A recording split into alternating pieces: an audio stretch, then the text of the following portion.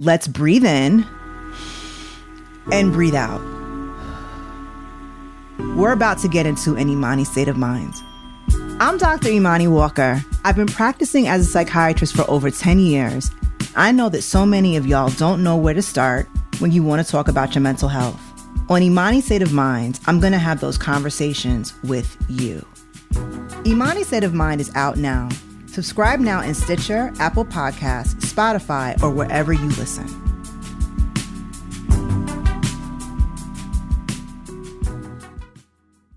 Hey, it's Karina Longworth. If you want to listen to You Must Remember This without ads, the best way to do that is by signing up for Stitcher Premium.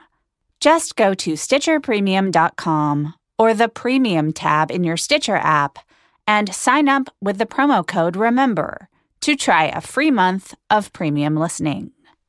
You'll get ad-free listening to You Must Remember This, as well as all Stitcher and Earwolf shows. And your premium subscription supports our show directly, too.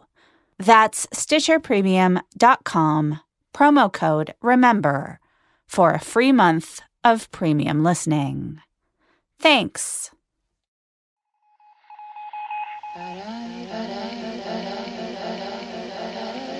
You must remember, a kiss is just a kiss, a sigh is just a sigh.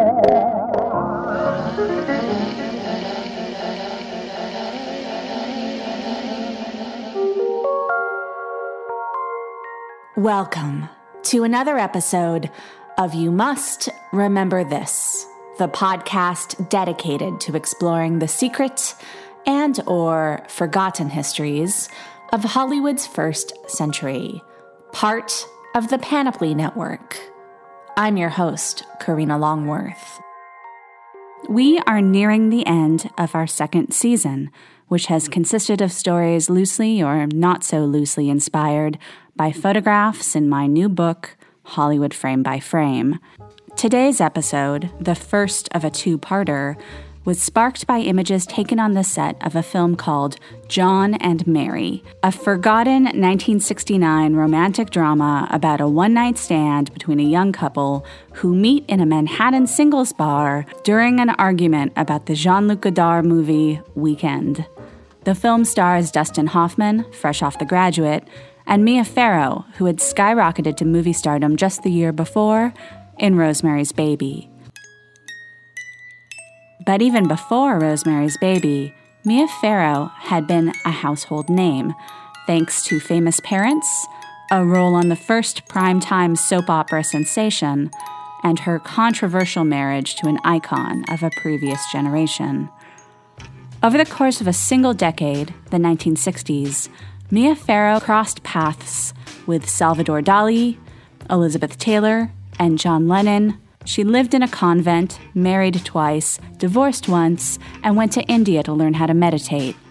When the decade began, she was a 15-year-old schoolgirl. When it ended, she was one of the key faces of her generation.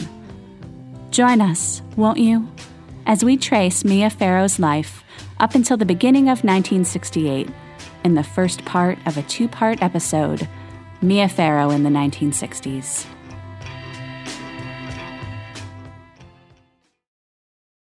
Mia Farrow was the third child born to actress Maureen O'Sullivan and director John Farrow, who had a total of 7 kids together.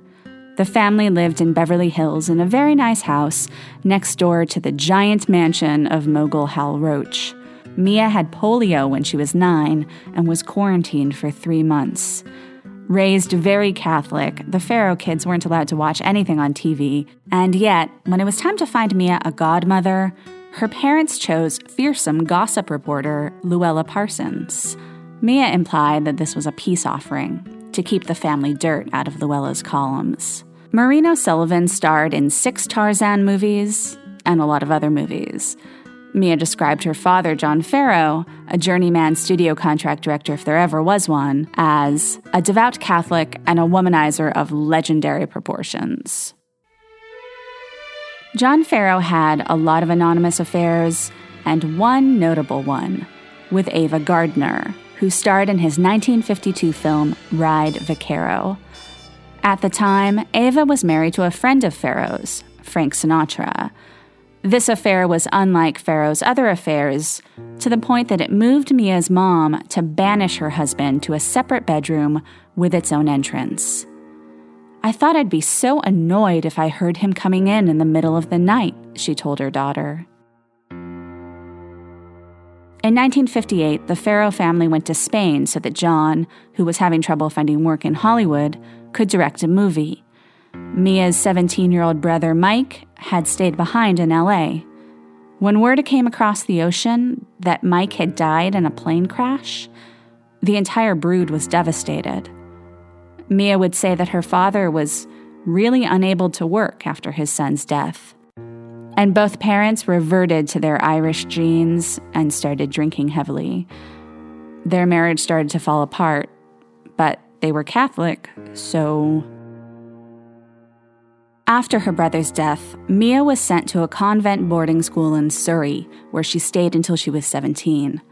In 1962, Mia joined her mother in New York, where Maureen was starring in a hit Broadway play, a comeback 5 years after having retired from the screen. Mia's parents were still married, but they were estranged. John Farrow was back in Beverly Hills, living off of checks that Maureen sent him. He wasn't missed.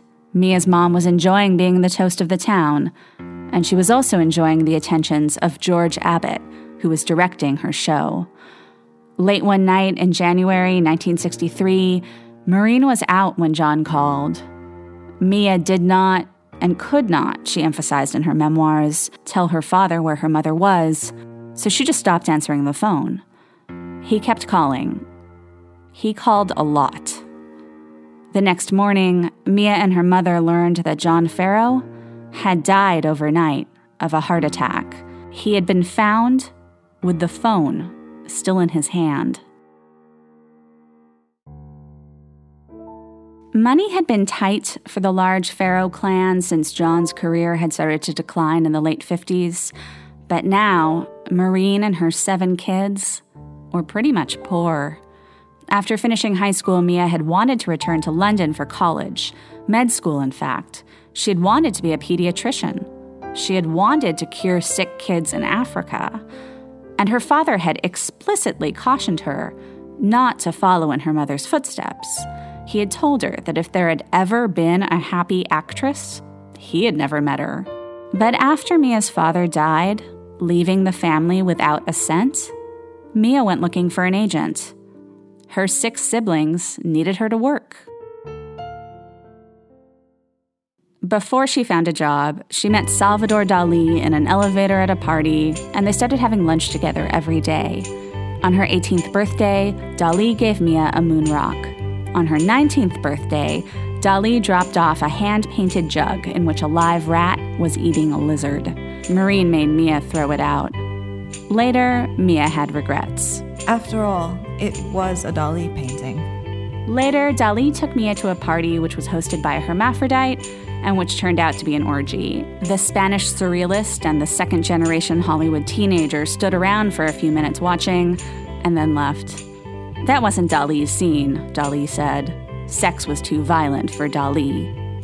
Soon, Mia got cast in an off-Broadway production of The Importance of Being Earnest. And then she was asked to screen test for a new TV series, Paid in Place, based on the smutty, quote-unquote realistic, best-selling novel. When she was offered the part, and the contract included a 5-movie deal with Fox, Mia agonized over what to do. She didn't want to do TV, but she thought that if she passed this offer up, she might never get another one. And so she went for it. And because she was under 21, her mother had to come with her to the contract signing. And because the contract was signed at lunch, so did Dali. Paid in Place's pilot was shot on the Fox lot in Beverly Hills, which had become a ghost town since Cleopatra had all but bankrupted the studio a few years earlier. After the pilot wrapped, Mia was asked to go to Paris to meet a director who was thinking of hiring her to replace Britt Eklund as a nurse in a film called Guns at Batasi. When the director looked her over and told Mia she looked too young to be a nurse, 18-year-old Mia lit her first ever cigarette and said, With the right makeup, I can pass for 20. With no makeup, as was her preference, she looked more like 13. But the next thing she knew, she was filming at Pinewood Studios, where on the next soundstage, Sean Connery was playing James Bond. The shoot went well, and Mia was happy and comfortable every day, until the day she shot the love scene. It was, she wrote, the first time I was ever in bed with a man. And then the pilot of Peyton Place was picked up, and so Mia was contractually obligated to report to Los Angeles to film the series. Begrudgingly, Mia moved first into the Chateau Marmont, and then into a cheaper residential hotel, close enough to the Fox lot that she could bike to work. She worked long hours and didn't really go out in Los Angeles, so it wasn't until she went home to New York for Christmas and got mobbed by fans whilst ice skating in Central Park that Mia Farrow realized that she was famous. Famous, sure, but nobody knew quite what to make of her, as evidenced by the fawning praise of writer Michael Thornton, who noted that Mia was, quote, neither one sex nor the other. She was androgynous. She looked like a denizen of another planet. And she was very young, not mentally, but to look at. By the time Peyton Place's holiday hiatus was over, activity had picked up on the Fox lot. Marlon Brando was shooting a movie there. Julie Andrews was on another soundstage, rehearsing The Sound of Music. And then there was Von Ryan Express, a film starring Johnny Payton, one of Mia's co-stars from the Pinewood movie. Von Ryan Express also starred an older actor who had been a friend of Mia's father's. One day, Mia walked over to the set of Von Ryan Express to visit her friend Johnny. And there she saw Frank Sinatra, and she remembered having met him when she was a child. But now, she was struck by his face, by how beautiful she thought it was, but also how full of pain it seemed to be. She didn't dare talk to him. But then, a few days later, she came back, and a man approached her and asked her how old she was, and she was still dressed in her Peyton Place costume, which included pigtails. So she stood up straight and said, 19. And with that, she was asked if she'd like to meet Mr. Sinatra.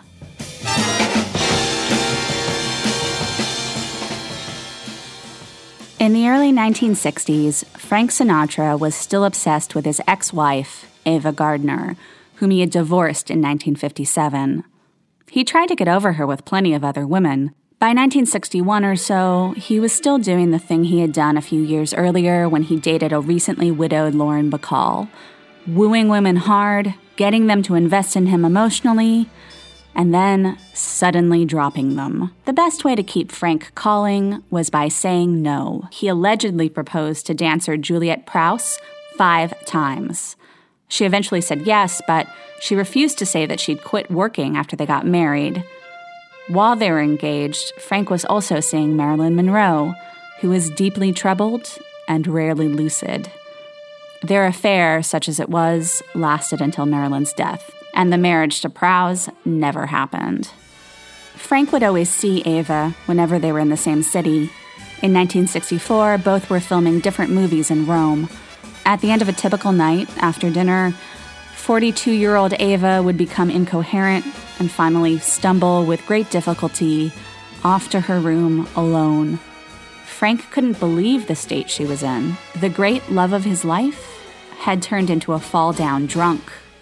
A few months later, Mia and Frank went on their first date to a screening of a movie Sinatra had directed called None But the Brave.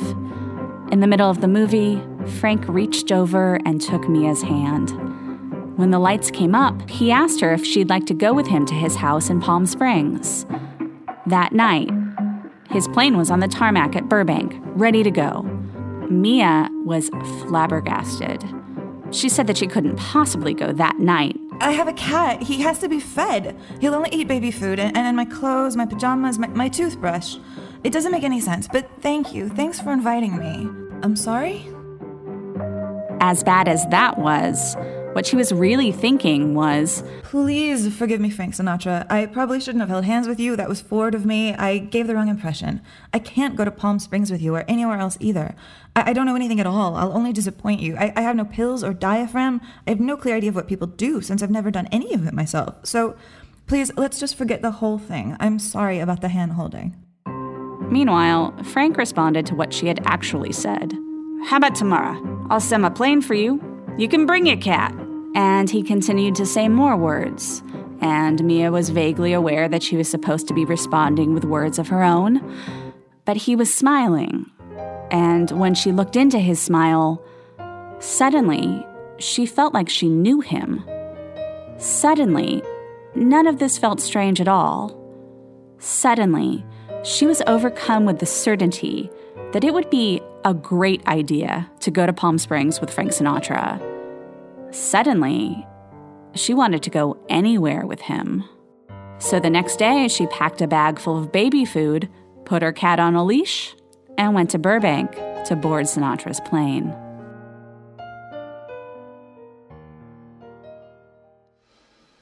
Sinatra's Palm Springs pad was modern, with 2 octagonal guest houses. There was a bedroom with a brass plaque commemorating the fact that JFK had spent a night there. Out by the pool, Yul Brynner was tanning next to a red-headed woman who had tears streaming down her face. Mia later learned that Frank had originally invited the redhead as his date for the weekend, but when Mia agreed to come, he had pawned the ginger off on Brynner. From that point on, Mia and Frank spent every weekend together, usually in Palm Springs.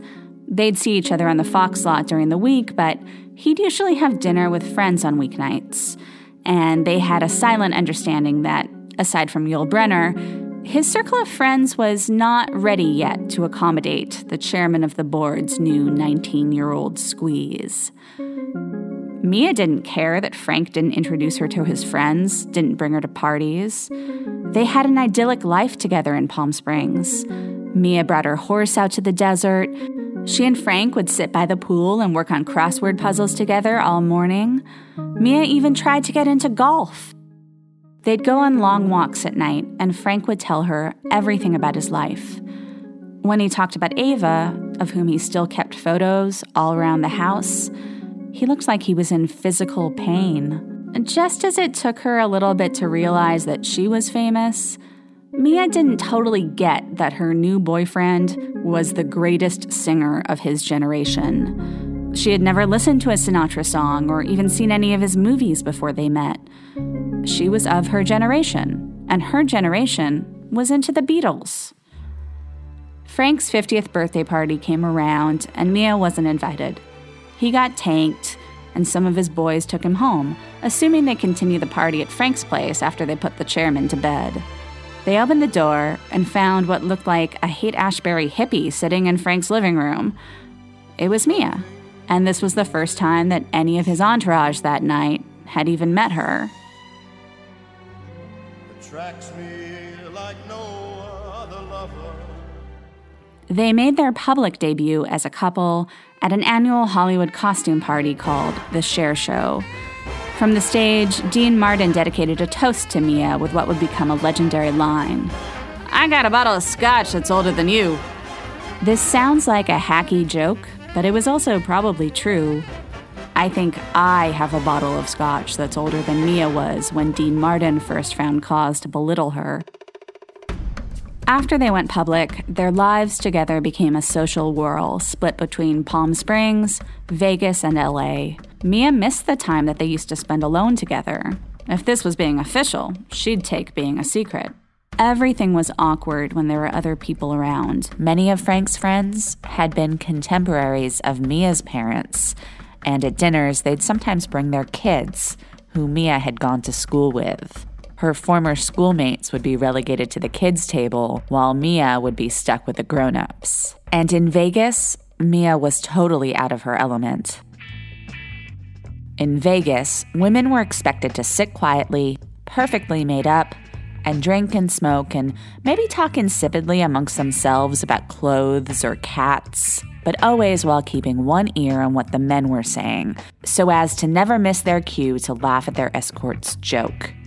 The evenings would drag on until dawn, and as an appendage, Mia got so bored she'd often fall asleep at the table. Her saving grace was Liza Minnelli, a childhood friend who was often performing in Vegas at the same time as Frank, and Frank's 2 adult daughters, who would come visit and have slumber parties with Mia. In 1965, Mia got the Paid in Place writers to put her character in a coma. The couple decided to cruise from Cape Cod to Manhattan on a sailboat, with 2 of Frank's friends from the olden days, Claudette Colbert and Rosalind Russell, along for the ride. After the first day at sea, the boat was surrounded by paparazzi, shooting from their own boats or from above in helicopters. Mia turned on the TV, and every channel, it seemed, was asking when she and Frank would get married, a topic of conversation Frank and Mia themselves had never even broached. So the party just stayed below deck and never mentioned what was going on, sailing through a flotilla of snapping cameras. When a crew member fell overboard and couldn't be found, Frank finally called the trip quits. Back on the set of Paid in Place, Mia was told her character was going to have a nervous breakdown. Mia had been feeling self-conscious about all of the attention she was getting in the media and in her fan mail for her unusual looks and particularly her less-than-fashionable super long hair. One day, in her dressing room, she decided to chop her hair off, rationalizing it as something that a girl in the throes of a nervous breakdown might in fact do. Shorter than even a gammon cut, almost a grown-out crew cut, Mia's new hairdo only inflamed the media further. Their reaction was pretty much the same as when Mia's character got a similar haircut 3 years later in Rosemary's Baby. What's that? I've been to Vidal Sassoon. Don't tell me you paid for that. I look awful. What are you talking about? You look great. It's that haircut that looks awful. If you want the truth, honey, that's the worst mistake you ever made.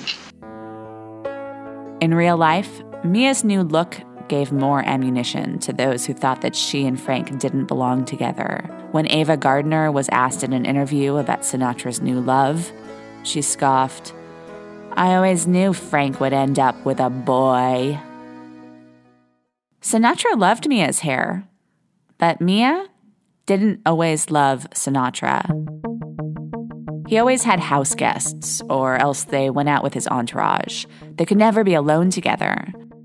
And when he drank, he was sometimes scary. One night in Vegas, after another night that had dragged on until the sun had come up, Frank was driving them in a golf cart from one end of a hotel to their room on the other end, when he apparently intentionally crashed the car at full speed into a sliding glass door. When both Frank and Mia emerged unscathed, Frank piled a bunch of chairs on top of one another and tried unsuccessfully to light them on fire. Shortly after that, Mia and Frank went on a break. But the break didn't stick, and on July 19th, 1966, Mia Farrow and Frank Sinatra got married in a 4-minute ceremony in Las Vegas. Frank told Mia she wasn't allowed to tell anyone about the wedding. He wasn't telling his daughters, so she didn't tell the family.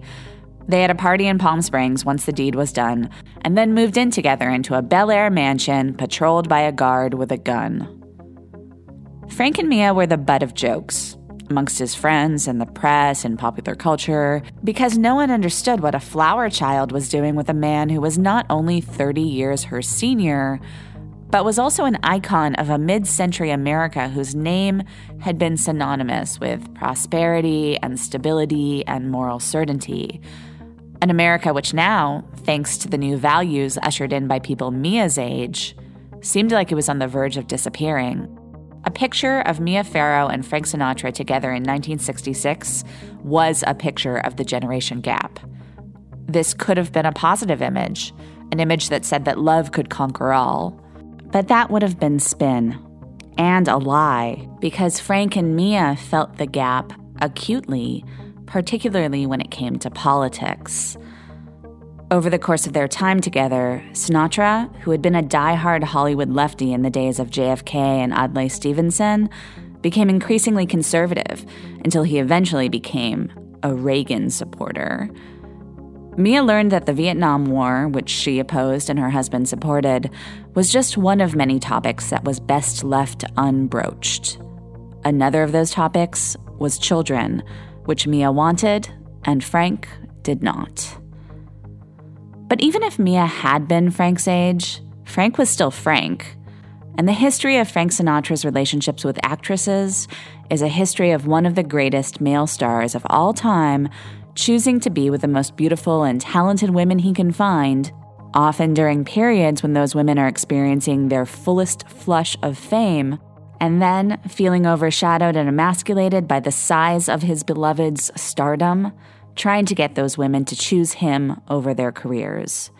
Once Frank and Mia were married, she accompanied him on location shoots, but he hardly acknowledged her own work. He let her go make A Dandy in Aspic, a movie shooting in Europe, because the shoot was supposed to last only 10 days.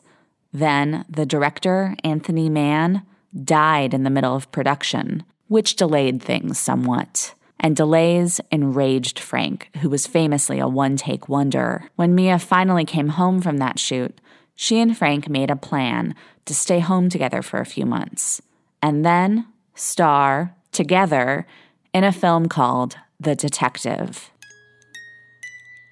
But before The Detective was scheduled to start, Mia was offered the chance to star in another film without Frank, a film called Rosemary's Baby. It would be her first lead role in a film, and it would give her a chance to work with Roman Polanski, a young director who had already made a name for himself internationally and was now making his Hollywood debut. Paramount told Mia the shoot would be over and done within 12 weeks, and for most of it, she could stay at home in Los Angeles with Frank. Frank was initially supportive, and Mia agreed to do it. She weighed just 98 pounds at the start of the shoot, and Polanski asked her to try to get even skinnier to play Rosemary at her sickest. Polanski would regularly ask for 30 to 40 takes, which Mia didn't mind. She was too inexperienced to know that this wasn't exactly normal. But her co-star, John Cassavetes, couldn't stand it, and time was wasted while Cassavetes and Polanski argued.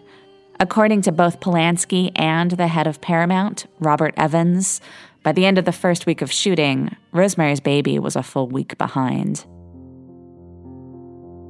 One night during the shoot, Frank and Mia went out to dinner, and after too many drinks, Frank had a sudden impulse to fly to Vegas. This was normal for him, but this time, Mia couldn't go along. She was expected at the studio the following morning. Frank kissed his wife goodbye and then got on his private plane. The next morning, a slurry Sinatra reached Mia by phone at the studio. He had gotten into a fight, had a bunch of teeth knocked out. He was vulnerable and miserable, and he made Mia promise to never leave him. She agreed. But work on Rosemary's Baby was progressing slowly, and Mia's start date on The Detective, Frank's movie, was ever closer. Frank didn't care that Mia was in every scene of Rosemary's Baby, that it was a career-making film for her. He didn't care that Polanski was an artist who didn't work like an old studio system journeyman. Frank expected his wife to show up on the set of his movie on schedule, even if it meant abandoning her own movie in order to do it. He went as far as to call Robert Evans and insist that his wife be wrapped by November 14th. Evans told Sinatra that was impossible, that Mia wouldn't be finished before the end of the year. But Sinatra was insistent. In his autobiography, Polanski would say that he thought that all of this stuff with Sinatra and The Detective was really about jealousy. Sinatra couldn't handle it that his wife was getting more attention than he was and starring in a movie that was much hipper than his movie. It's easy to dismiss Sinatra as hopelessly old school, particularly in terms of his attitude towards his wife, knowing and staying in her place. But for all of the changes happening in Hollywood in the late 60s, it wasn't exactly a great time for female liberation. Certainly, actresses had very little power, maybe even less than they had had during the old studio system. If Mia quit Rosemary's Baby before the movie was finished, she'd never work again because the suits would deem her a flake, and if she did it because her old man husband told her to, then she'd get no defense from her peers. In fact, she'd become a laughingstock. But if she stayed on the movie, as Frank made increasingly clear as her detective start date approached, she'd lose her husband. Trying to figure out what to do, Mia thought back to all those nights in Vegas, where she had sat around all night with the other women, many of them hookers, all of them waiting for their men to pay attention to them. What Frank didn't understand was that, unlike the hookers, it wasn't Mia's job to be there in Vegas, waiting for him to give her permission to laugh or to go to bed. It was her job to be on set at Paramount, waiting for Roman Polanski to tell her what to do. Mia went to Robert Evans in tears. She didn't want to quit the movie, she said, but she had to save her marriage. Evans told her that even if she did quit, the Screen Actors Guild would punish her for leaving a movie in progress by barring her from the set of The Detective. She said she didn't care. She loved Frank so much. Evans, according to Evans, took Mia into a screening room and showed her a cut-together hour of footage from Rosemary's Baby. Total silence. The lights come up. Well, if ever my experience of dames came in handy, I mean actress dames, this was the moment. I knew what makes the head of an actress tick, and I finally found its purpose. Mia, you're brilliant. I never thought you had it in you. I want you to know something. You're a shoo-in to win the Academy Award. Suddenly her tears are gone. Her face lights up. Do you really think so? The one thing I'm not as prone to exaggerate, Mia, you're a shoo-in. I mean a shoo-in, kid. Sinatra who? Suddenly a smile.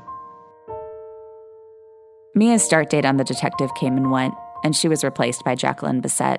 And then, with no warning, no call from Frank, Frank's lawyer showed up on the set of Rosemary's Baby and presented Mia with divorce papers. Mia signed them without reading them. To her, if Frank was asking for a divorce through his lawyer without even warning her, then the marriage was over. She told the lawyer that she'd do whatever Frank wanted. She didn't ask for a cent. And then she collapsed in her trailer, hysterical in tears. Polanski found her there, and at first she was crying so hard that she couldn't even talk.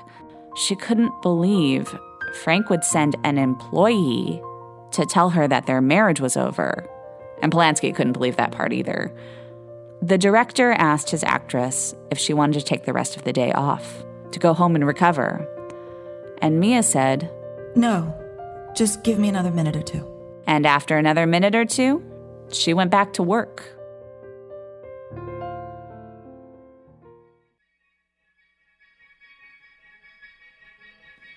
When the story of Frank Sinatra and Mia Farrow's relationship is told, this is often given as the end point to their romance. Maybe because that's the way the story was told by Robert Evans in his myth-enshrining memoir, The Kid Stays in the Picture.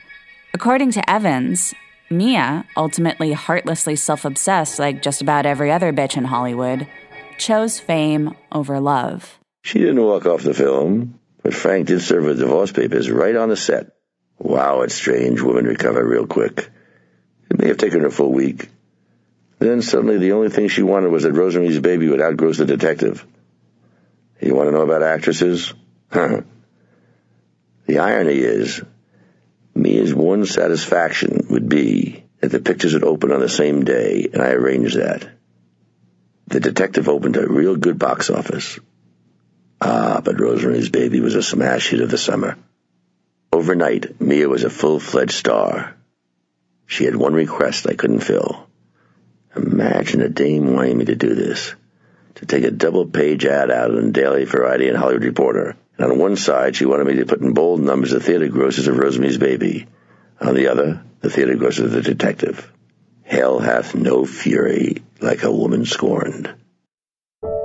But that spin doesn't exactly jibe with what happened next. For one thing, Frank and Mia's relationship didn't end the day she signed the divorce papers. The couple reconciled for the holidays that year, and Mia wanted to make it work. But once the holidays ended, Frank sent Mia back to LA, and he went on to Acapulco alone. The divorce was finalized in August 1968, and they both eventually married other people. And yet, according to Mia, she and Frank never stopped seeing each other. She told Vanity Fair in 2013 that she thought it was possible that her son Ronan, previously thought to be Mia's only biological child with Woody Allen, was actually sired by Frank Sinatra. Still, in the immediate aftermath of their initial breakup, Mia could not foresee that Frank would stay in her life. The whole thing seemed like it had been a terrible mistake. The marriage, she said, was a little bit like an adoption that I had somehow messed up. The divorce, a rush job in Juarez, Mexico, had the rancid flavor of a backstreet abortion or a high-stakes cockfight. It left an imprint of personal shame. If these don't exactly seem like the words of a callow careerist, consider this. Mia didn't stick around in Hollywood to soak up the acclaim that came when Rosemary's Baby was released. At the peak of her fame, Mia fled Hollywood for an ashram in India where she studied transcendental meditation with the Beatles. Then she went to London and made an incredibly weird, quasi-incestuous movie with the exiled from Hollywood Joseph Losey and Elizabeth Taylor. And then she risked irreparable damage to her reputation by becoming pregnant by the husband of an Oscar nominee, who then wrote a song about it. Join us next time for all of that and more as we bring you the conclusion of Mia Farrow in the 1960s. Thanks for listening to You Must Remember This. You Must Remember This is written, narrated, and edited by Karina Longworth.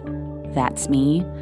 Special thanks this week to our special guest, Amy Nicholson, who played Mia Farrow. Do check out Amy's new podcast, The Canon, in which Amy and Devin Faraci argue over which films belong in The Canon. It's available on iTunes via Wolf Pop. You can find more information about this episode and other episodes at our website, youmustrememberthispodcast.com. And please follow us on Twitter at RememberThisPod.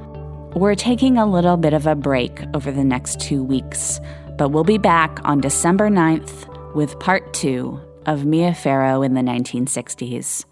Join us then, won't you? Good night. I was feeling sad, can't help looking back. Highways flew by. Run away, no sense of time. I'd like you to stay, want to keep